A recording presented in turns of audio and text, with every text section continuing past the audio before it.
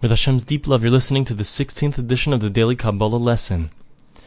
In the last Kabbalah lesson, we heard about the idea that there are ripple effects that take place, that from Shemaim, from the heavens, so Hashem sends down His Shefa, His divine influx, and it comes down level after level, from the highest worlds down to the lowest worlds, to this world that we live in, and we receive that Shefa, that influx.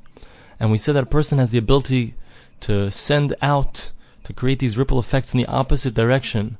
That when a person does a good deed, when he uses his Bechira Chavshis, uses his free will to do something positive, to do something correct, or heaven forbid if he does something negative, so it also creates a ripple effect that goes down to up. It goes from this lowest world, from the world of Asiya, all the way through the world of Yetzirah, Bria, Atzilus, Adam Kadmon, and it's able to ripple back, and then Hashem sends down again the Shefa back in the correct order.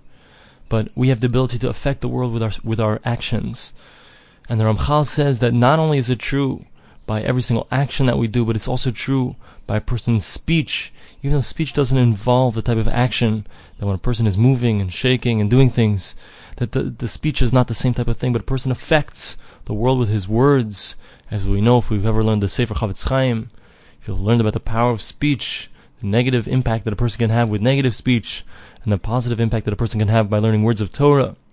So the power of speech also has power, and even a person's thoughts.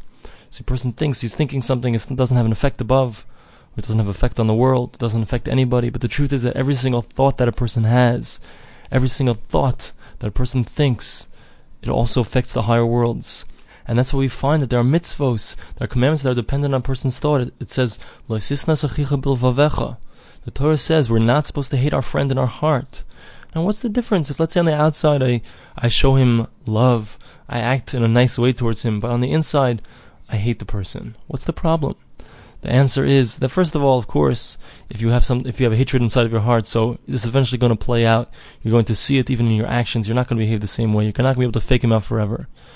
But even if, let's say, you could fake him out forever, and you could indeed act towards him as if you love him, even though you do not.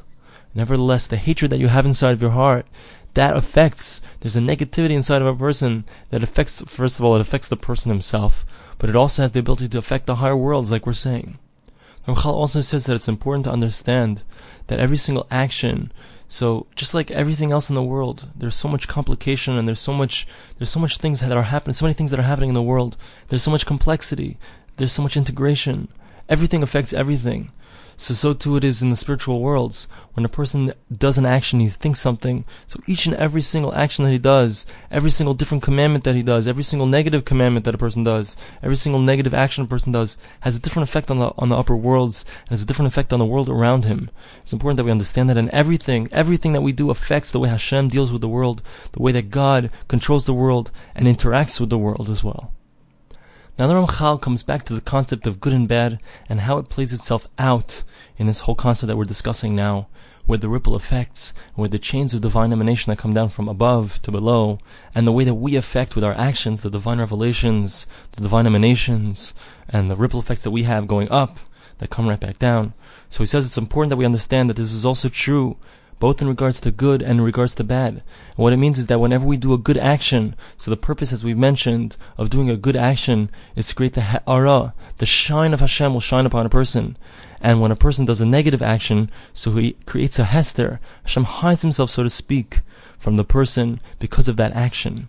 But again, he points out and he stresses the fact that anytime we have something evil in the world, it's a result not of Hashem's direct creation, but rather it's a result of Hashem withholding His light, withholding His good. And when Hashem does that, so we experience, heaven forbid, we experience evil, or we experience something negative. But every single time that we experience something negative, it's always a result of the fact that God has withheld His good, withheld His light.